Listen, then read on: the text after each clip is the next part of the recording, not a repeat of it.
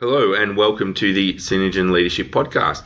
My name is Julian Carl, CEO and co-founder of Synergen Group, and once again really happy to bring you another episode of the podcast. So look, in today's show I speak with Scott Eblin, who is the author of The Next Level, What Insiders Know About Executive Success.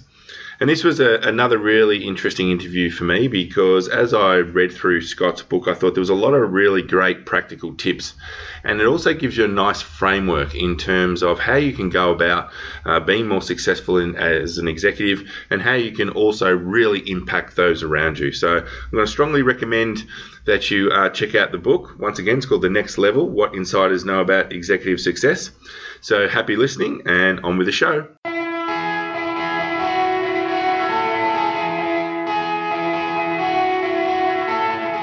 Welcome to the Synergen Leadership Podcast with Julian Carl. Julian speaks with leaders from around Australia to bring you their leadership story and share their insights about being a leader. To further help you build your leadership capability, Julian shares his own insights about leadership and the tools and techniques he uses as a leader. Welcome, Scott, to the Synergen Leadership Podcast. Really appreciate you taking the time to be a part of it so that the listeners have a bit of an insight into Scott. Who is Scott Eblin? That's a great question, philosophical question maybe, but Scott Eblin, if I'm going to speak in the third person, Scott Eblin is an executive coach, a speaker, and an author, and a former corporate person who 18 years ago started the Eblin Group with his spouse, and our focus has evolved over the years, and it's best summarized in the idea that if you intend to lead at your best, you have to live at your best. And I've written a couple of books that are on both halves of that equation, both leading and living at your best. And this new edition of The Next Level, I think, captures everything that I think about, coach about, speak about, write about in one volume. So why did you decide to write The Next Level? Yeah, so that kind of goes back to the very beginning of being an executive coach. Like I said a moment ago, I started this 18 years ago, and I'd been a corporate manager and executive for about 15 years prior to the coaching business, and found myself at that point in my life, I was quite often the youngest whatever. I'm too old for that now, but back then it happened fairly regularly. And so as the youngest VP or the youngest executive member of the executive team or whatever it was. And I just found myself in over my head a lot, honestly, and like not knowing what to do. And especially as I hit the executive ranks, I found that the expectations were always high, but very rarely defined very clearly. And then I got into coaching, and I think, like attracts like. I started attracting individual coaching clients who were in situations in their companies that were similar to the ones that I'd been in mine in my corporate career. And I was encouraged by a coach named Marshall Goldsmith, who probably a lot of your listeners have heard of. He's pretty well known and is a very successful author. And Marshall knows a lot of people, and I was with a group of coaches with him back in 2004, and he encouraged all of us to think about the book that we wanted to write. And so I started thinking about that, and there's an old thing about write what you know, and what I knew was what it was like to be in over your head and trying to figure out what the expectations are of executives and how to operate at the next level. And so that, back in the early months of 2004 was the initial seeds of the idea, and over the next couple of years ended up writing the book in its first edition that came out in the spring of 2006. Okay, and the upcoming edition is the third edition, I believe. Yeah, and I'm really excited about that. I never thought I'd have an opportunity to write even a book, at one point in my life, and to have the third edition of my first book coming out is exciting for me. And I'm like I said, I'm really happy to have the opportunity to put what I've learned over the years, and working with, different clients and working with companies all over the world. Just from that experience, you learn so much from that experience of working with clients, and be able to codify that and summarize all that in this third edition is, I feel really grateful for that. Okay. So I want to start with this the next level model of executive presence, which is sort of the framework for the book, and that's sort of broken down into personal presence, team presence, and organizational presence. I'm going to explore that in more detail, but are you able to give the listeners just a bit of a high level overview of that and how you came to that model? Sure. And this goes back to the early days in 2004, thinking through the book, and I've kind of enhanced it a little bit in this third edition. You mentioned leadership presence, and so when I talked a minute ago about executive presence or the expectations of executives being always high, but usually not really clearly defined, what I was trying to do with that table was summarize in a nutshell, basically, what are the expectations in those three categories: personal, team, and organizational presence, and how do you show up as a leader in each of those three domains: personal, team, and organizational. So that's kind of the if I was describing the table, the left-hand side of the table are those three buckets: personal, team, and organizational, and the two columns next to that are picking up and letting go. What behaviors do you need to pick up, and what behaviors do you need to let go of as you're making these transitions into next level roles or even next level situations in your career? And so there are 9 sets of behaviors that one needs to pick up or let go of that are represented in that table. We can probably talk more about that as we go. The additional insight that I've had over the years that I've talked about in the third edition in relation to the basic model is, I think, for those 3 buckets: personal, team, and organizational, you can translate those really into 3 key leadership imperatives. And so for the personal space, I think it's about managing yourself. That's really what that part of the book is all about, is managing yourself. And then the team is really about leveraging your team to get bigger things done, and to work through and with your team to get bigger things done. And then the organizational piece is really about engaging your colleagues, because that's where a lot of the additional value is created, is through that collaboration that comes when you really effectively engage with your colleagues. So manage yourself, leverage your team, engage your colleagues. And I think about it now as almost like a pyramid, where manage yourself is at the foundation of the pyramid, because if you're not doing that effectively, then you're not going to really be very effective in leveraging your team. You're going to make a lot of wrong decisions. Your relationships won't be as strong as they could be with your team, and you're going to overlook some things and go too deep on other things, and it just doesn't work. And so if you're not leveraging your team effectively, then you don't usually have the bandwidth to engage your colleagues effectively. And again, you end up leaving value on the table if you're not doing that. So manage yourself, leverage your team, engage your colleagues. I think it really all starts with managing yourself. So I'm interested in exploring quite a number of the 9 behaviours that you mentioned, and probably the first one is this idea of picking up confidence in your presence and letting go of doubt in how you contribute. Are you able to share a little bit about that? Yeah, so I think that's kind of the starting point. There's one of the opening lines I have in the chapter on that pick up and let go distinction is, insecure people make lousy leaders. And I think if your listeners were to think back about the best boss they've ever had, and I would encourage them right now, actually think of a specific person who's the best boss you've ever had, and think about for a moment about why were they? What were the characteristics that made them your best boss? And then conversely, who's the worst boss you ever had? And I've learned from talking with people that usually comes a lot more quickly. The worst boss. And the reasons why they're the worst boss usually come much more quickly. If it's a group of people, I can't keep up with the answers quite often when they start talking about why their worst boss was the worst boss. But it really comes down to the distinction between the best and the worst is the best bosses have a quiet confidence in themselves. I was just talking with an association, trade association president earlier this afternoon about his feedback on one of my clients who's on his national board here in the U.S. And he was talking about my client, and he was talking about some of the best CEOs that he's ever worked with. They have a quiet confidence. It's not cockiness, but they believe in themselves. They believe in their point of view.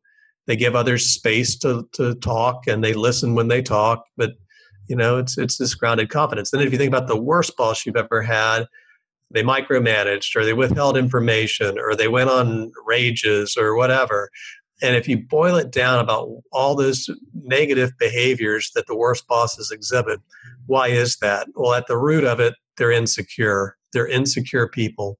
And so, you pick up confidence, you let go of doubt. When you move into these bigger jobs, they're really scary sometimes, and they're really intimidating sometimes. And you're working with really talented people, and you get this little voice inside your head that says, "Oh my gosh, I really shouldn't be here. There's a huge mistake when they promoted me into this thing. If they only knew what I don't know," and blah blah blah blah blah. And I refer to that little voice as the itty bitty shitty committee.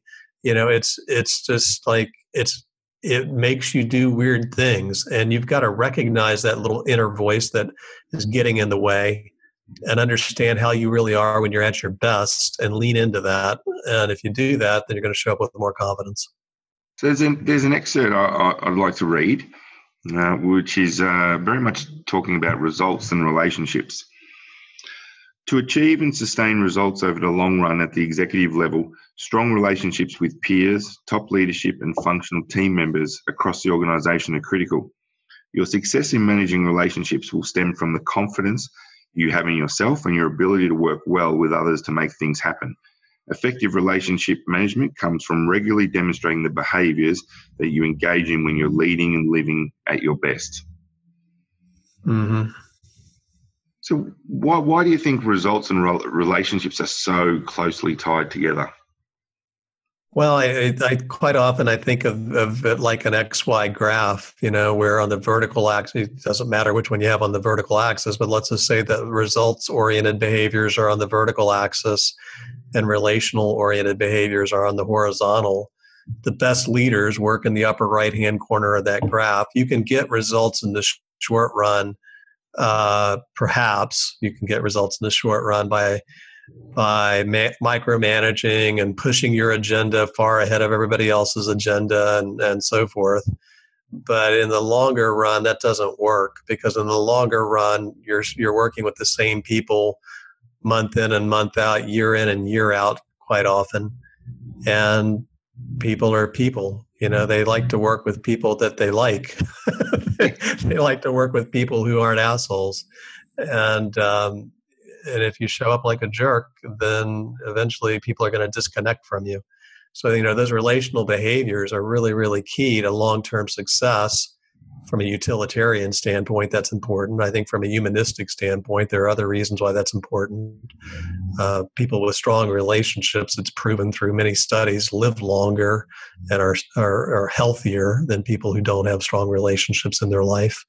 And then the results, I used to have a phrase that I would sometimes use, NGB, which was an acronym for he's a nice guy, but you want to be a nice guy or a nice gal, but you still have to get stuff done, and you still have to focus on managing yourself, leveraging your team, to achieve things. And, there's the follow-through behaviors, and there's the metric-oriented behaviors, and all kinds of things that are really much more focused on specific results and achieving those results. And so it's a marriage, really, of the two categories, and I think the most effective leaders are great at both.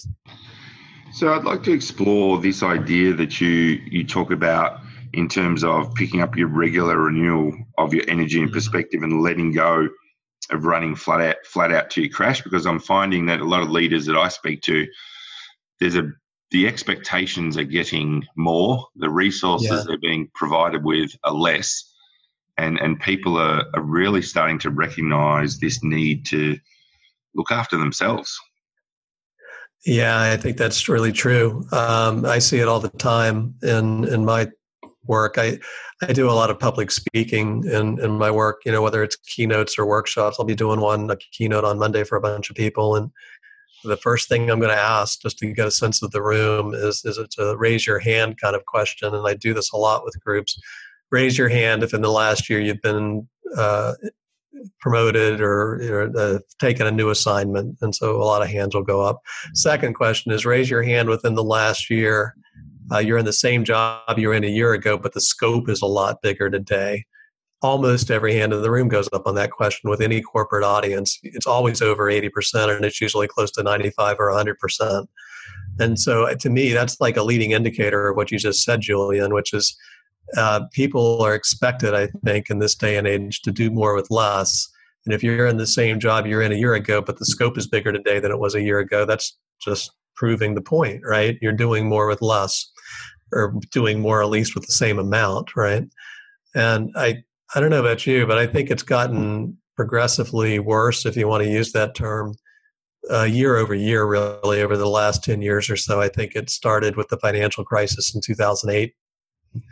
Organizations very quickly had to put the brakes on and figure out how to do more with less just to survive at that period. But I think they've become really, really excellent at it. And even as the economy has recovered in most parts of the world, you still see that. And I think the other thing that happened about 11 years ago was Steve Jobs introduced the iPhone, and everybody's carrying a smartphone around in their pocket that has more computing power than the supercomputer NASA used to land men on the moon. Just that one smartphone that you have has more processing power than a mainframe computer that filled up a building, back in the space age era.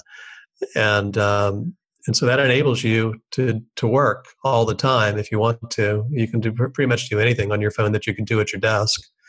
And I've seen research out of the Center for Creative Leadership that the average smartphone-enabled executive or manager is spending, it's on average, 72 hours a week out of a 168-hour week, 72 hours a week connected to their work. So it adds up, and I think it ends up leaving people in a chronic, all those conditions leave a lot of executives in a chronic state of fight or flight, where their sympathetic nervous system is on overdrive, and all the systems in their body that either elevate or de-elevate when they're in physical danger, and their fight or flight response kicks in to protect them. That same chronic fight or flight response, where it's that low-grade sense of threat from all the stuff that you're not getting done and all the stuff that remains to be done, it has a huge impact on your short-term effectiveness as a leader and an executive. It has a more significantly terrible impact on your health and well-being and your life expectancy. So it's super important to have routines of renewal for both short-term and long-term reasons. Yeah. In the book, you talk about this life GPS approach that you've developed, and the sort of the three big questions that go along with that. I'd like to explore those three big questions. So can you share with the listeners what those three big questions are? Sure. I kind of put it in the context of the Life GPS, which is the Life GPS is a one-pager. Basically, it's a worksheet where we're asking these three questions you're referring to, and encouraging our clients and my readers and your listeners. I'd be happy to provide you a PDF of it if you want to share it with the podcast. But we're encouraging them to ask and answer for themselves three questions on this one-pager. And so the first big question is, how are you at your best? How do you know yourself to be when you're really at your best? And not just in your life at work, but in your life outside of work, your life at home, your life in your community. If you think about peak performance kinds of experiences that you've had in any of those three arenas, what are the common denominators, that describe you when you're really operating at your best, kind of at the peak? The second big question is, what are the routines that you either have in your life or you need to incorporate into your life to make it more likely that you would lead and live at your best? And those routines come in four domains: physical, mental, relational, and spiritual.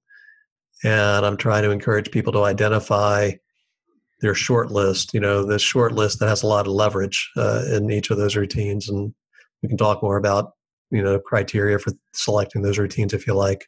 And then the third big question of the Life GPS is, if you were consistently living and leading at your best, what outcomes would you hope or expect to see in those three big arenas of life: your life at home, your life at work, and your life in the community? One of my favorite quotes is from Gandhi, and he said, "In regard to every action, one must know the result that is expected to follow, otherwise known as cause and effect." If I'm showing up at my best consistently, what outcomes would I expect to see? And it doesn't have to be specific to the letter. And, you don't want to get wedded to it because there's things that we don't control. But notionally, what kinds of outcomes would I expect to see? It's cause and effect, or in Gandhi's tradition, karma, right? And then so having all those answers on one page becomes just like Google Maps or Waze or Apple Maps or whatever you use on your device.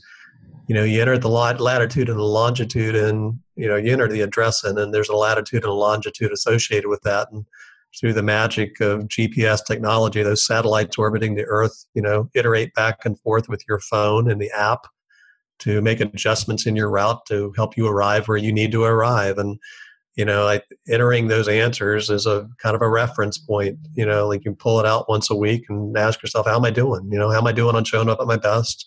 How am I doing on the routines that help me do that? How am I doing on outcomes? And we can always improve, like what adjustment do I want to make this week? It doesn't have to be 10 adjustments, just pick one, and be intentional about working it. Yeah, because I think it would be very powerful, because I think one of the most powerful things that a leader can do is take the time to reflect on themselves. Mm-hmm. And this sounds as though it would be a very good way for people to reflect, provide them with a little bit of structure and allow them to think deeply about these things. Yeah, I completely agree with the structure point you just made.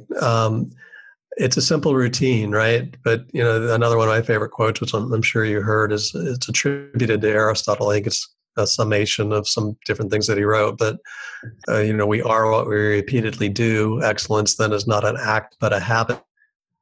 So what are the habits or routines that you need in your life to show up at the most excellent version of yourself, you at your best? And I find, in corporate life, most executives and managers even, they annually or, on some sort of regular basis, they'll spend some time with their colleagues doing a strategic planning session, planning for the future and what they want to accomplish and how they're going to get there and all that. And so we do that in an organizational life pretty frequently, but I find a lot of people don't do that at all for themselves, and I think there's every reason that we should. And my wife and I, we came up with the GPS, Life GPS, for ourselves, 20 some plus years ago now, when we were parents of young kids and life was at its craziest. And we were big fans of the book, The 7 Habits of Highly Effective People by Stephen Covey. And I still love that book. I think it's great, but I always found it difficult to operationalize what Covey was talking about in that book. And so we just spent several weekends thinking like, okay, if we just had a one pager, we were calling it Covey for Dummies, basically.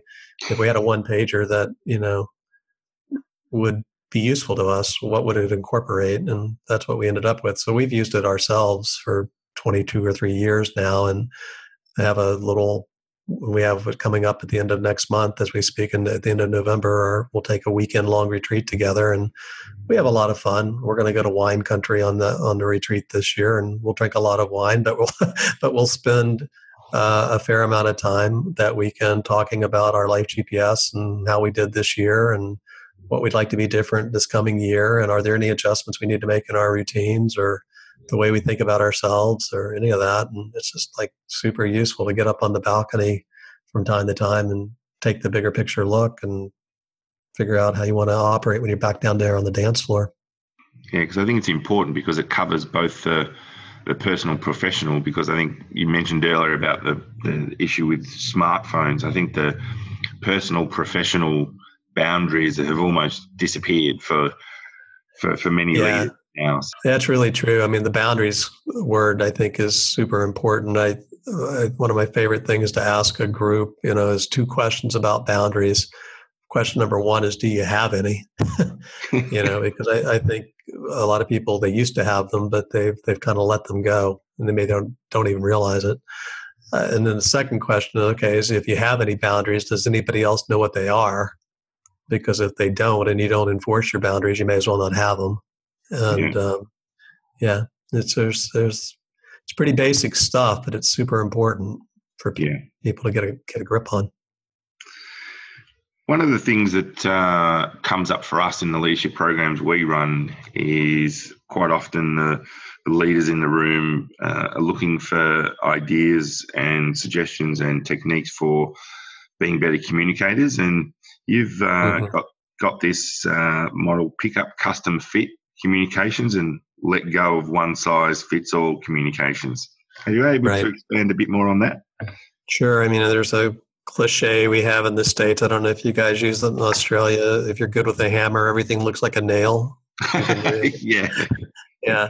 And I think sometimes our communications can kind of fall into that trap. We have a preferred way or style of communicating, and that may be effective, probably not effective in all cases. And so custom fit communications is outcome oriented and audience specific. What am I trying to do in this communications exchange, or whether it's a presentation or a conversation or a team meeting or whatever it might be, and who am I communicating with?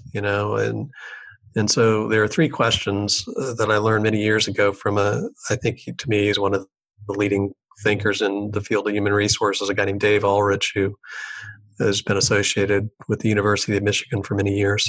And Dave taught me that any communications piece or exchange can be improved by considering three questions: what, so what, and now what. What are we talking about? So what is, why does this person, or why should this group care? What do they care about? I mean, like, can I shape my communications to answer the question, so what, for them? Because if I can't do that, then I better keep working on it until I can. And then now what? What do I want this person or this group to know or think or do or feel or believe next? Like, what's the next step? What's the now what?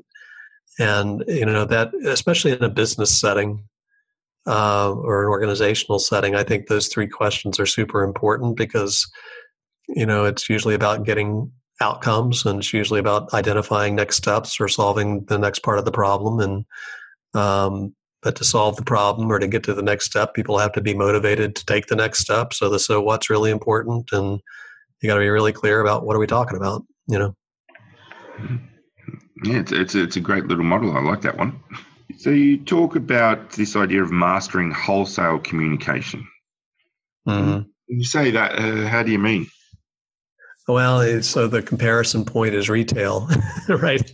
There's retail and there's wholesale. And I think when you're coming up as a leader, most of your communications are what I would call retail communications, meaning that it's one-to-one or one to a few. And, it by its nature is pretty high touch quite often. I think the further you go as a leader, and I think this has changed some over the years. Certainly it's changed over the years with the emergence of social media, because I think it's probably less true than it used to be. But as you take on larger roles as a leader, your communication style really has to account for a broader audience. So it's more of a wholesale approach, right? And there are different considerations in terms of how you custom fit the communications to reach a broader audience. But there are certainly opportunities in terms of the modalities that you use to reach a broader audience. And again, when I first wrote The Next Level in 2006, there was no such thing as Twitter. There was no such thing as Facebook. There was no such thing as Instagram, or I don't think there was even LinkedIn back then. And, now obviously in 2018, all of that's there. So it's a lot easier for one person to reach a wholesale audience than it used to be. But as you're doing that, I think you need to be, and I think we see a lot of people not doing this in social, in their social media and the way they wholesale their communications. You really got to consider the what, so what, now what again, and not just put noise into the system for the sake of putting noise into the system, but really consider, like, what am I trying to do here? What do I want people to know? Why should they care? Is there anything I want them to do? What's the call to action? And really work through that as you whatever channels you're using, however broad an audience you're trying to reach. I think those questions are really important things to think through. Mm. You also, in the team presence part of your model, you talk about this idea of picking up team reliance and letting go of self-reliance. Mm-hmm. So do you find that's a hard one for leaders to follow through on? Do you? In your experience? Oh, absolutely. That's why I wanted to explore it. Yeah, I think it's like the hardest, maybe, because most people who end up in leadership positions that I've observed over the years, the large majority of them, over 80% for sure, got there because they're go-to people. Do you guys use that phrase in Australia? Yeah. Go-to person? Yeah. Okay. So, so any group I talk to, of accomplished, high potential senior leaders, whether they're high potential or senior, but they're in the room, they've been selected for this program because they're good. And so I'll ask for a show of hands. How many of you either think of yourself or have thought of yourself or have had people tell you that you're a go-to person? And most of them, if they're honest, they raise their hands. And the very next question is, so good, what do go-to people do that makes them go-to people? What do you think their number one answer is? They get stuff done. Exactly. Number one answer. Yeah, they get stuff done. Okay, so being a go-to person, great thing to be until it's no longer a great thing to be. And when is that? And it's when the scope gets to be so big you can't operate as the hero or the heroine anymore. And you've got to let it go. You've got to let go of that self-reliance and pick up team reliance. And so there's a shift that I think every go-to person has to make if they're going to scale their leadership, and really have the broader impact that they have to be successful. They've got to make the shift from being the go-to person to that leader who builds and nurtures teams of go-to people. That's the job now, is for you not to be the go-to person anymore, but to, coach people up so that they're the go-to people. You've got a whole team full of them. And if you get that right, everything else is way better. And I imagine that would link very much to one of the other points you talk about in the book, which is pick up defining what to do and let go of telling how to do it. Right, it totally does, because it's interesting that one of the people I quote in the book, I didn't have the opportunity to interview him directly, but a friend of mine who worked with him at the time told me this. Bob Pittman is an American businessman who's been in a lot of different industries and a long track record of success. And back when America Online, if anybody remembers that, or AOL, if they even remember AOL at this point, but it used to be AOL, America Online, they helped kind of create the internet as we know it. I mean, instant messaging and, email and, you've got mail and all of that, came out of AOL. So they used to be huge. And Pittman was executive vice president, I think, at AOL back then. His number 2 person there, chief operating officer, I guess. And he used to start every senior leadership team meeting, I'm told, by reminding everybody else in the room, say, remember, folks, we're the keepers of the what, not the masters of the how.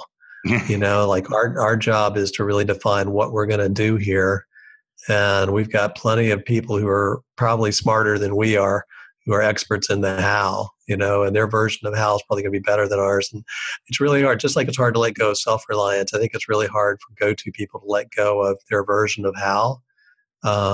And what they often find when they finally get to the point where they do is their team did it better, or can do it better. And by doing it better, that frees that leader up to do the stuff that only they can do in the leadership role that they're in.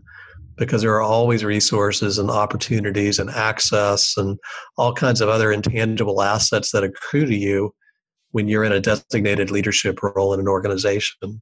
And because right now you're the incumbent, you're the person sitting in that leadership seat, there's certain things that only you can do. And that's a short list usually, but a very high impact, high leverage list.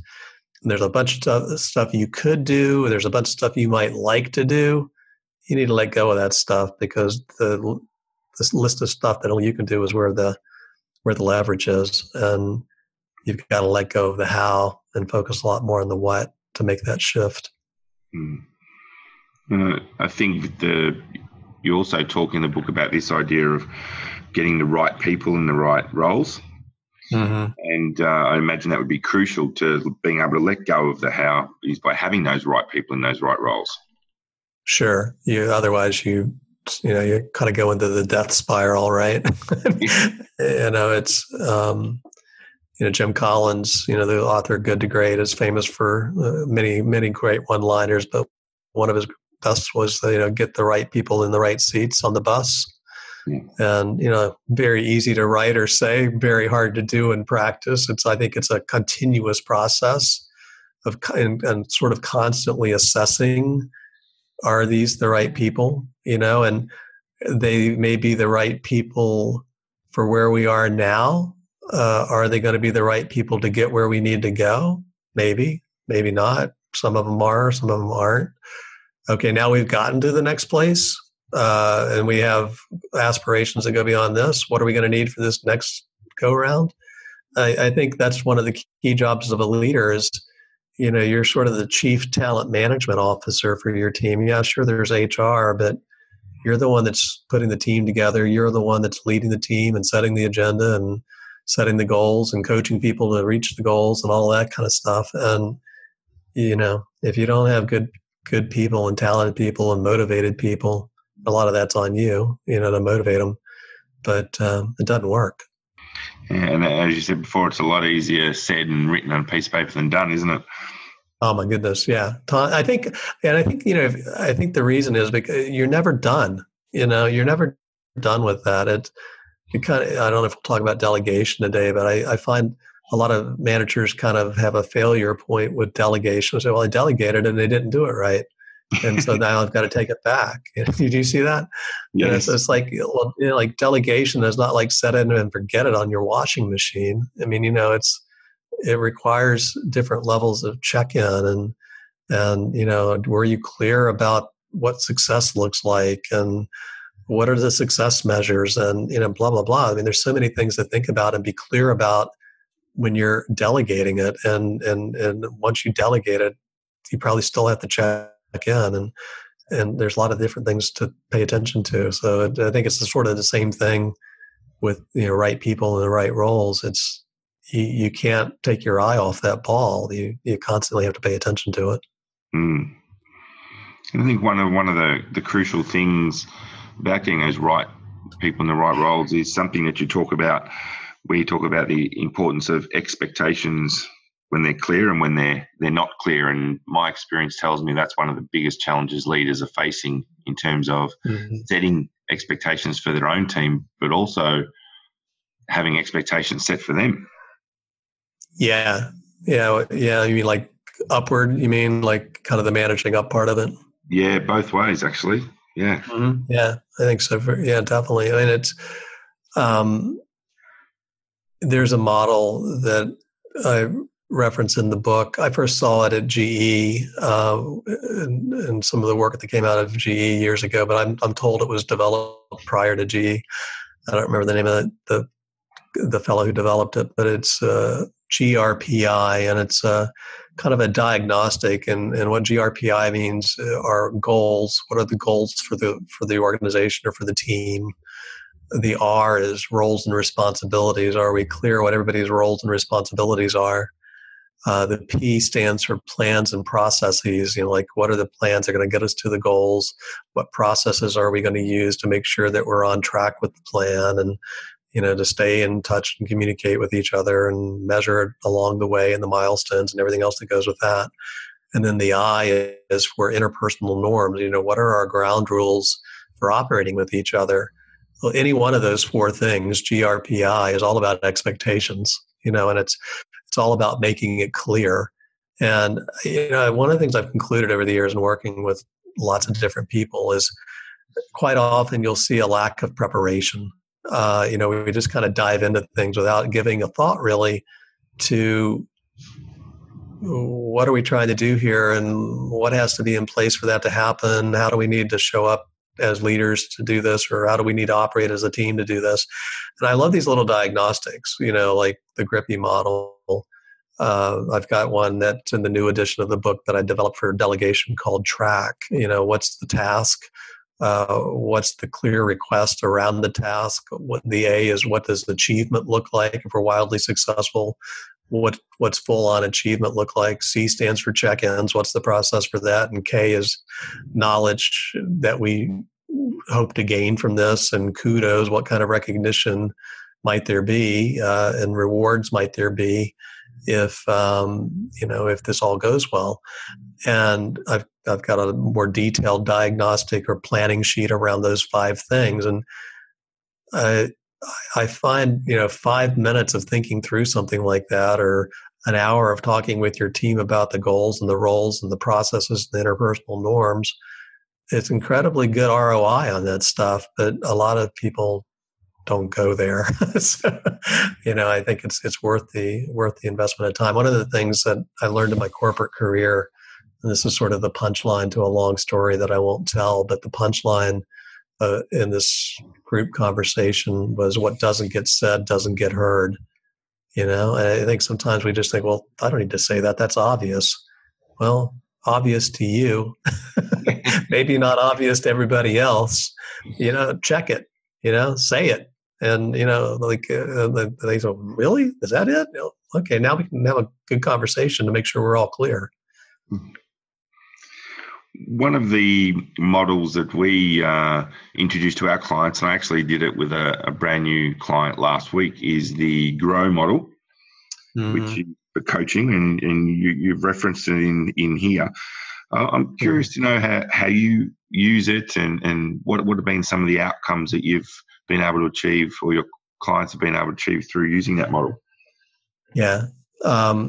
So let's give credit to the late, great John Whitmore, who I credit with developing that model. He wrote a great book years ago called Coaching for Performance, and I think he passed away a couple of years ago. I read his obituaries. He had an amazing life. He was a Formula One, amateur Formula One driver, in addition to being a coach, which is very cool.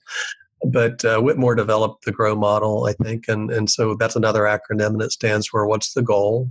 Again, what are we trying to do? Sort of the same as GRIPPY. What's the goal? The R stands for reality. Where are we now? What's the current state? The O stands for options. What can we do to change the current state of reality and make things better? And the W, I've seen it described different ways, but I usually say it stands for what's next. What are the next one or two steps? Not the next 100, but the next one or two. And so what I've added to Whitmore's framework are a set of questions for each of those four big headers: goals, reality, options, and what's next. And one thing I love to do is I have my clients and folks in my workshop audiences, when we're doing a workshop, I have them think of a real life problem or a real life opportunity that they either need to solve or take advantage of, but they haven't figured it out yet how to do it, and pair them up for 8 minutes. Okay, you're going to coach person A is going to coach person B. Here's your script. And it's a series of sequence questions, most of which start with the word what, because I think most good coaching questions start with the word what. And about any question you can think of can be reframed as a what question.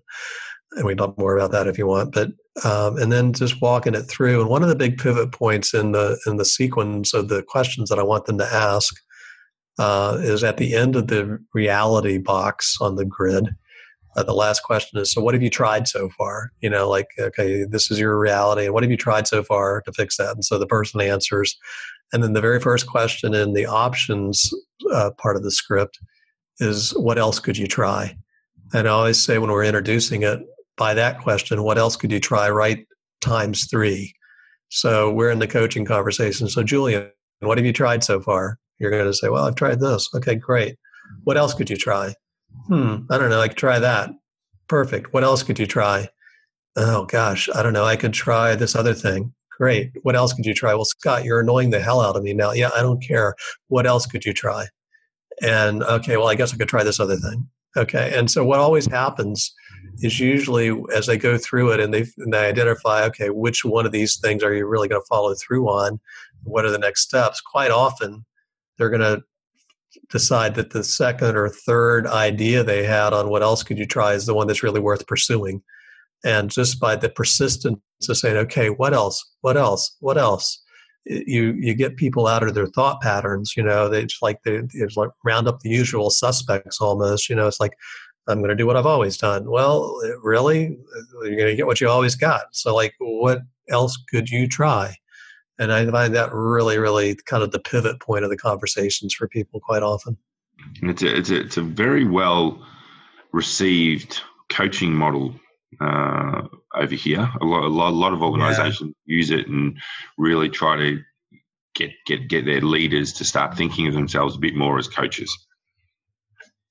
Yeah, I think completely. I mean, Whitmore was a Brit, out of the UK, and that book, Coaching for Performance, we actually share the same publisher. Is the publisher of that book is a publisher of The Next Level, and I think it's their number one bestseller, or number two at least, and has been for years. Is the Coaching for Performance book. Global, it's a global bestseller. Yeah. So you also talk about this idea of building next level capacity. Uh-huh. I'm curious to explore that a little bit with you. Yeah. I'm curious what resonated with you about that point.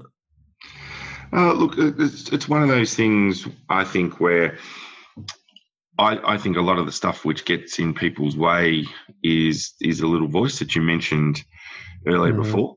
And I see my role as a facilitator when I'm in front of the room is to help them sort of push that little voice to the side and highlight the fact that, if they want to achieve something, they can. And I think it's quite often about, what's their capability, what's their capacity for being the best they can be. And so when I read it here, I thought, I want to hear your perspective on that. Yeah, I said a minute ago that I think the best coaching questions start with what. And I learned that years ago from a coach here in the States named Laura Berman Fortgang. I was in a workshop that she was leading, and she made that point and really believes it, because her point was, what questions are like the Google of questions. It's like typing in a question to the search field on Google. You get a lot of stuff back, right?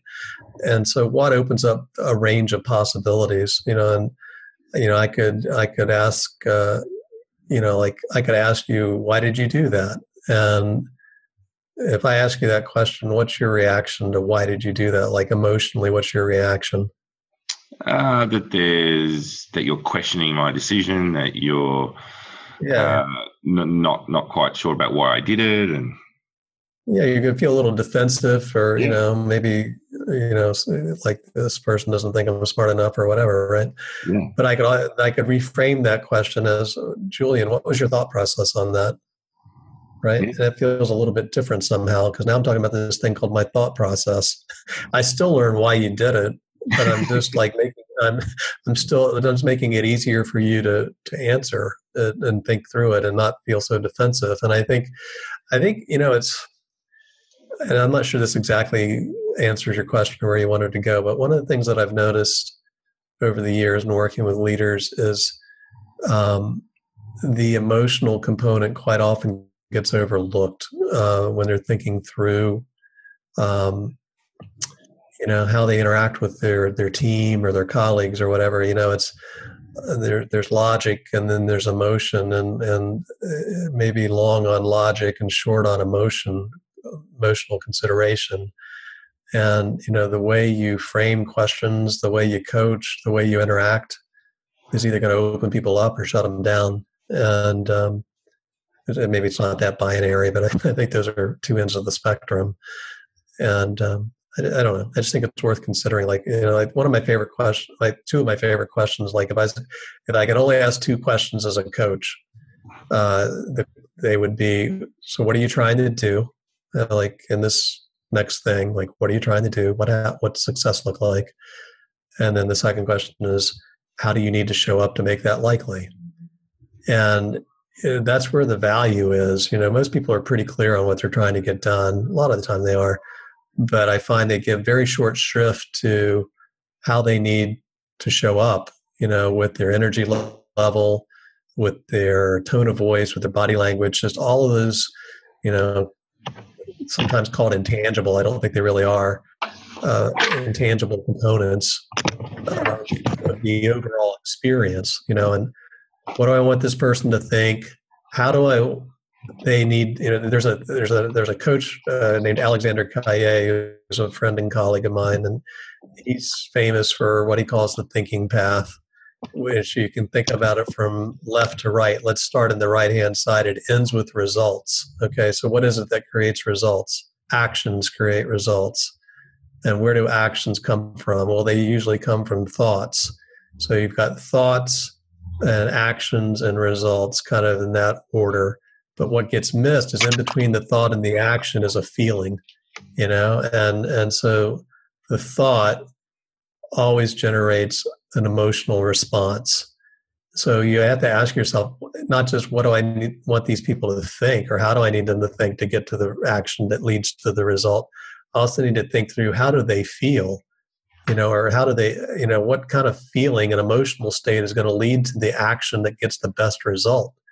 And so do I want them to feel excited and well supported and all the things that lead to positive actions and positive results? Or do they feel discouraged and disenfranchised and put upon and not valued or whatever? You got to think through that stuff and adjust your actions adjust your approach accordingly, because negative emotions rarely lead to great actions and great results. Yeah, and you actually talk about this idea of picking up accountability for many results and letting go of responsibility for few results. So they're very obviously tied together.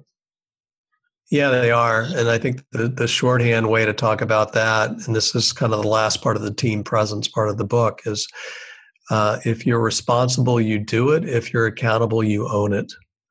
And I think too many leaders and managers and executives are stuck in doing it.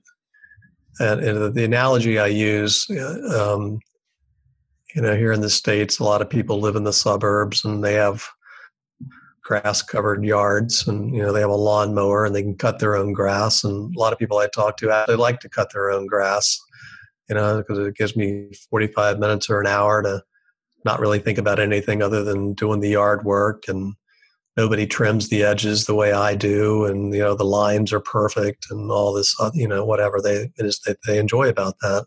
So great, you can be personally responsible for cutting your own grass, and you can do that. Let's think though, like if you owned a yard care service that cut 1,000 yards a week, there's no way you can be personally responsible for all that. You're accountable for it. You own the results, but you don't do it, the results. You've got crews that are out there cutting all those yards for you and taking care of all those lawns and yards. And they're doing it, but you got to own it, right? And be accountable for it. And so there are different systems and processes that you've got to put in place to be accountable in an effective way. The measurement systems and the reporting systems and the routines and the cycles you go through just to stay on top of everything and make sure everybody's got what they need to do the work, and that they're doing good work, and that the customers are happy, and all of that. So that's the distinction. I really like that grass analogy. Do you have a yard with grass? I used to. I don't now, but I think that's a really clever way of explaining it, so in a way that makes sense to people. So I'd like to explore this idea of looking left, right, and diagonally as you lead. I was intrigued by that.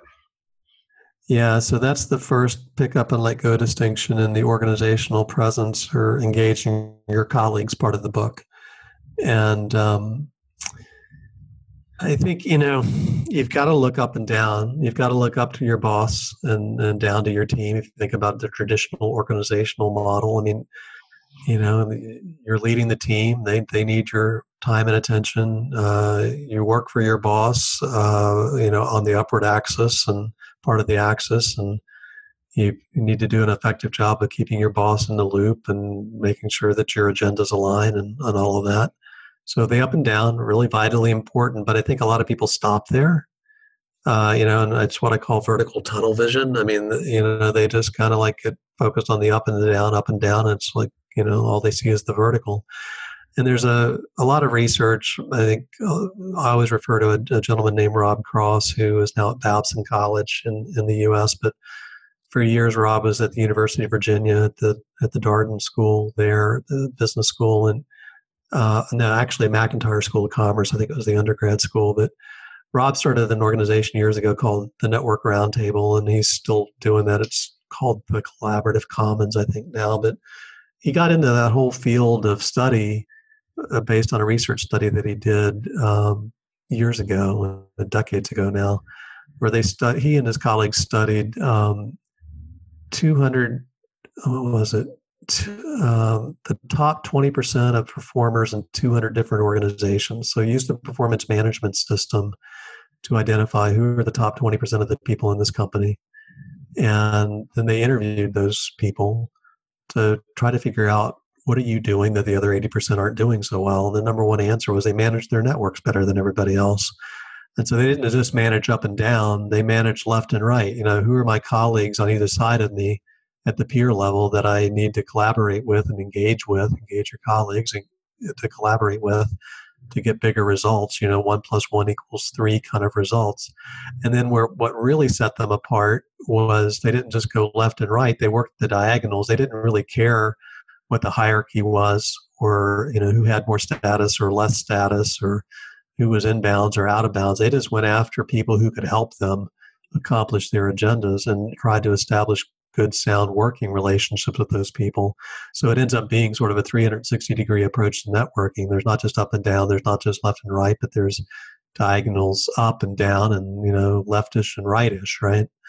And so that's kind of what I mean by left, right, diagonally is, that vision in mind of somebody who's really clear about what they're trying to accomplish and is not limiting their resources to themselves and their team, or whoever's immediately visible. They're really searching for who are the people I need to work with, who are the best possible people to accomplish the results that we need to accomplish.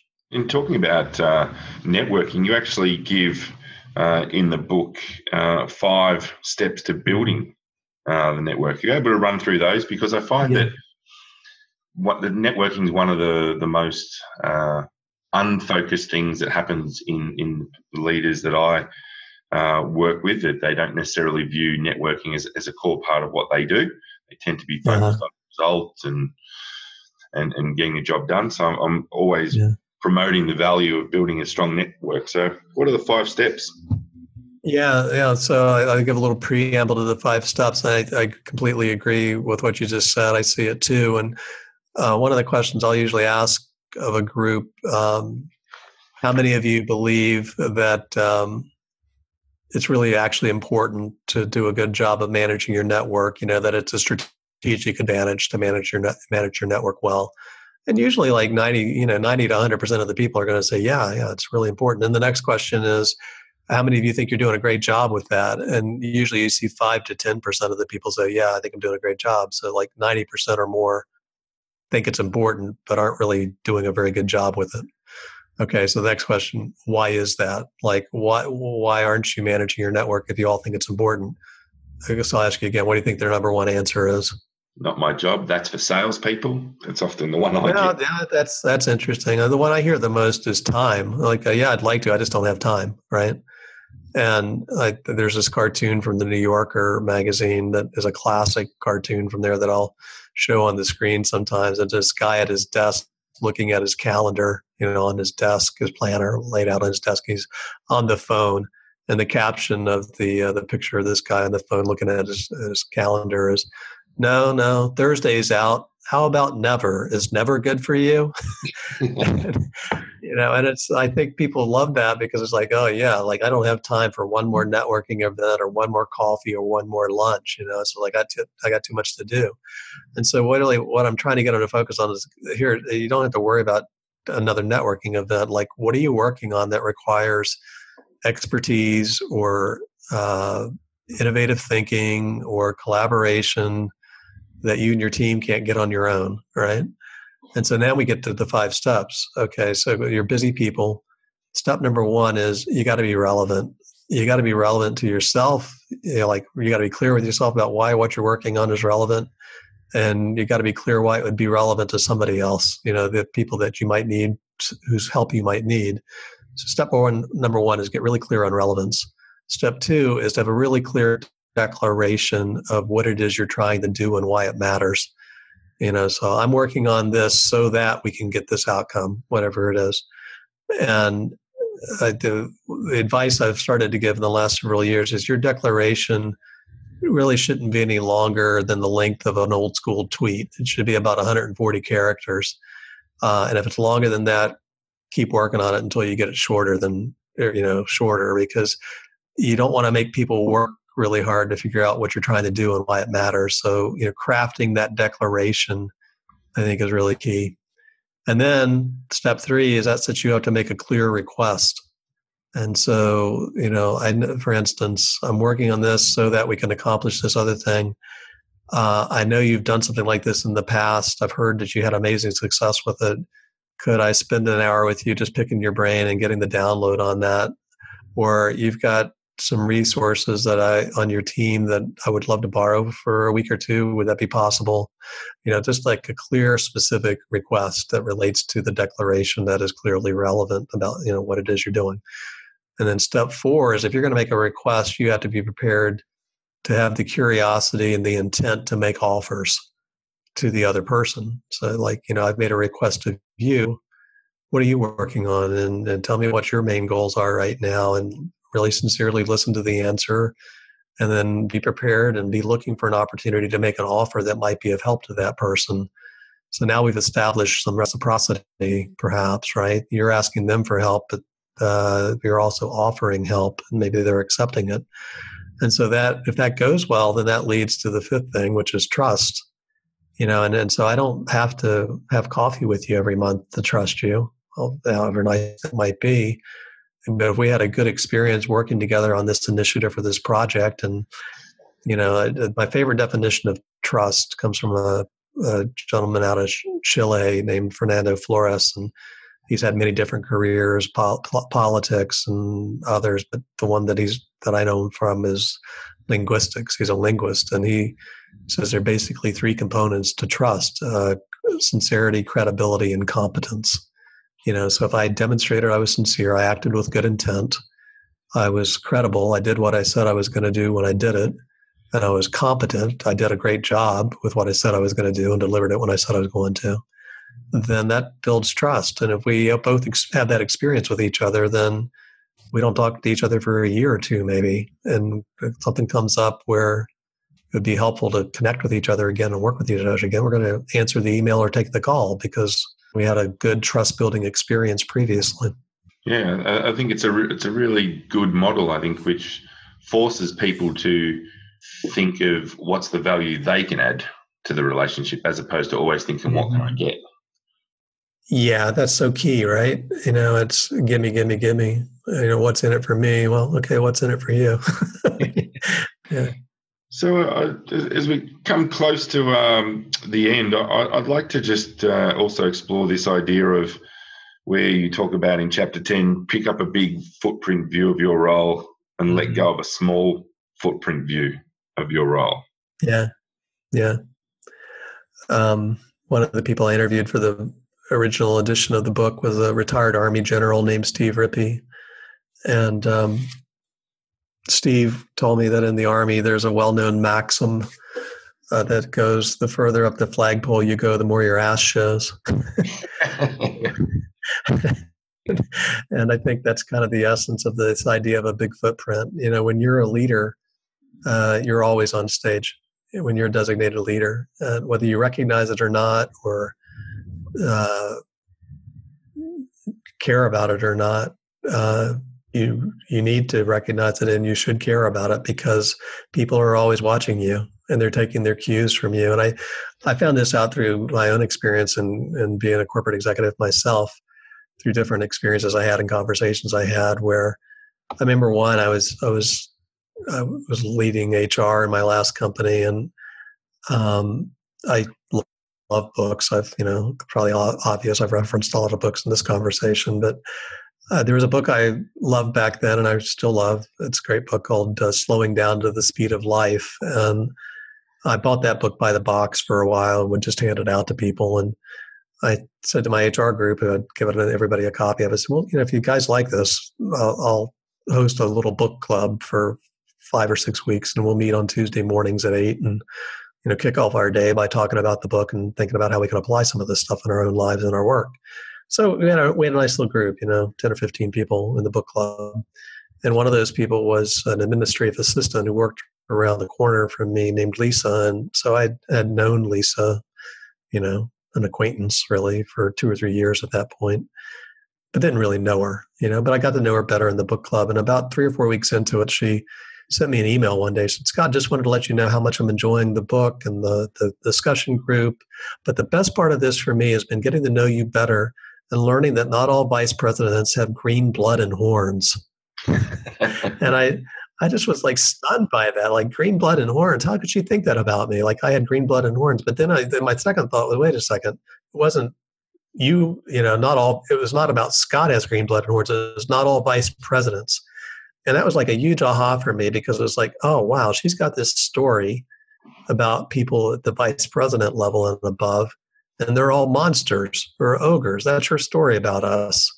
And so quite often, you get this title, which is kind of cool, and your spouse and your parents are maybe impressed by that for a while. But it's like, I think you start out at a deficit almost sometimes with the organization as a whole, because they've got stories about people like you, and they're usually not positive. And in the absence of real information, people make stuff up, or maybe they actually have real information and it really was a crappy experience with all these vice presidents. And so you've got to work that. I mean, it's like I was talking about earlier, thinking, feeling, action, results. They're taking cues from you that lead to their thoughts and the way they feel about you and the organization, and that's going to have an impact on the actions they take and ultimately the results you get. So you've totally got to manage that dynamic and really be super aware of how you're coming across. Yeah, which very much fits into this idea that you talk about minding your message. Yeah. I actually took this out of the third edition because things didn't end well for him. But there's a guy in the States who's passed away a couple of years ago named Roger Ailes.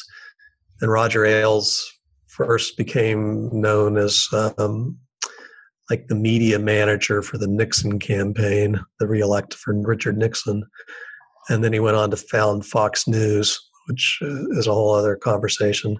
But Roger Ailes had a book actually that I think he wrote before Fox News called You Are the Message, which I thought was a great title for a book. You are the message, meaning it's like Marshall McLuhan, I think, a great thinker, said the medium is the message, well, you're the medium, you're the vessel as a leader of a lot of agendas, and the overall agenda.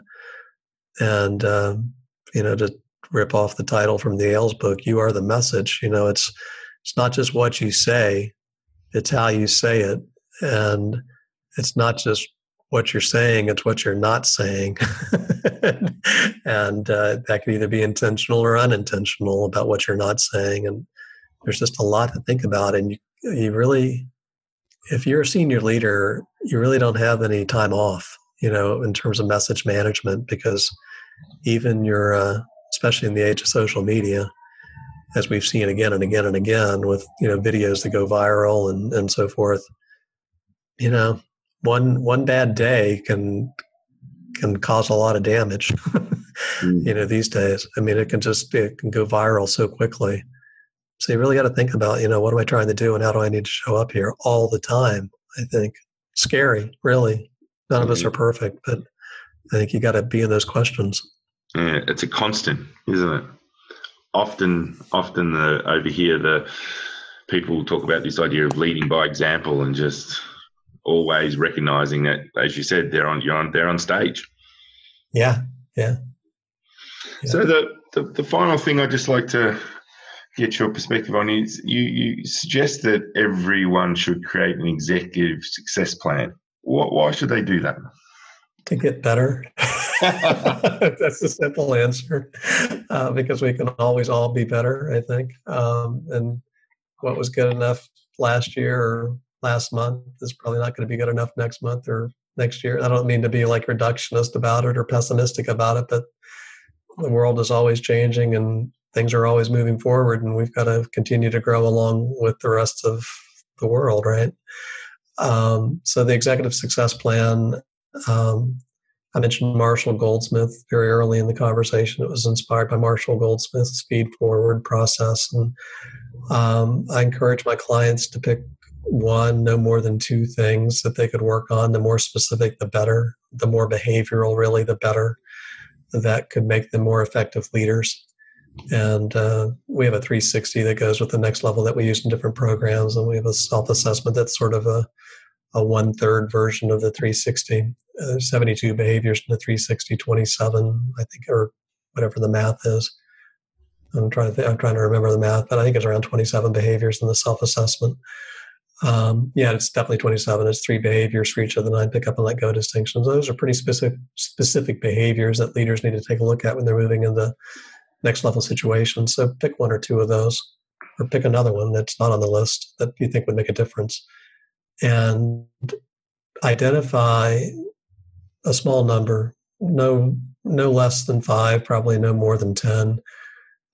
Small number of colleagues who should have regular line of sight into how you're showing up day in and day out, like they get to work with you enough to have data points for you, and tell them what you're working on, and then ask them this question: what's your best piece of advice for anybody who's working on what I'm working on, like being a better listener? Okay, my best piece of advice really is working on being a better listener is don't interrupt so much. Okay, great. Write that down, right? And if you ask 10 people for 2 ideas on your thing, you're going to end up with a list of 20 ideas. There'll probably be some ideas that are on that list more than once. Those are probably clues for you that that's the thing that you should actually work on, like not interrupting so much. And then you go back to your colleague and say, after talking with all of you, I've concluded that what I really need to work on is not interrupting so much. Would you be my partner in that? Like, if you see me doing it, would you give me like a sign in the meeting that I'm doing it again so I can stop? And I eventually will modify my behavior, because you're doing a couple of things by doing that. One is you're actually changing your behavior, but 2, by continuing to engage with your colleagues as you're working on getting better, you're changing their perception of your behavior. You're changing their story about you. Scott is a guy who's interrupted me for the last 10 years. I hate him because he's always interrupting me. Oh, now he's trying to work on it, and I can see him working on it. And I'm actually telling him from time to time that, hey, you're getting better. You're not interrupting me so much. So now my story about Scott has changed, right? Because we all work in systems, systems of people.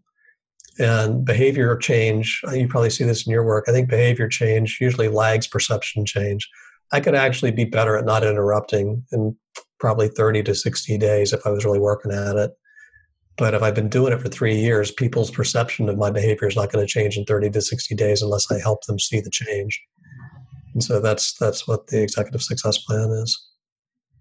Fantastic. I think I'm going to recommend everyone jump on and start to look at that. So, Scott, I hope you do. Know more about you and the work that you do, where should they go? So there's 2 thoughts on that. If you want to learn more specifically about the 3rd edition of the Next Level that we've had a very thorough conversation about, thank you for that. You can go to thenextlevel.info. So thenextlevel.info for information on the 3rd edition of the book. And if you want to learn more about me and what I do in general, go to Eblin Group, like my last name, E as in E, B as in boy, LIN as in Nancy, and the word group, GROUP.com, eblingroup.com. Well, Scott, thank you so much for being a part of the podcast. I'm going to do a shameless plug on your behalf that I think everyone should buy the book. I think it's a great read. And just want to say thanks again for being part of the podcast. My pleasure, and I really appreciate all your questions. Like, I don't think I've ever had anybody go so in depth on everything in the book. So you win the award for that, Julian. Thank you. Thanks, Scott.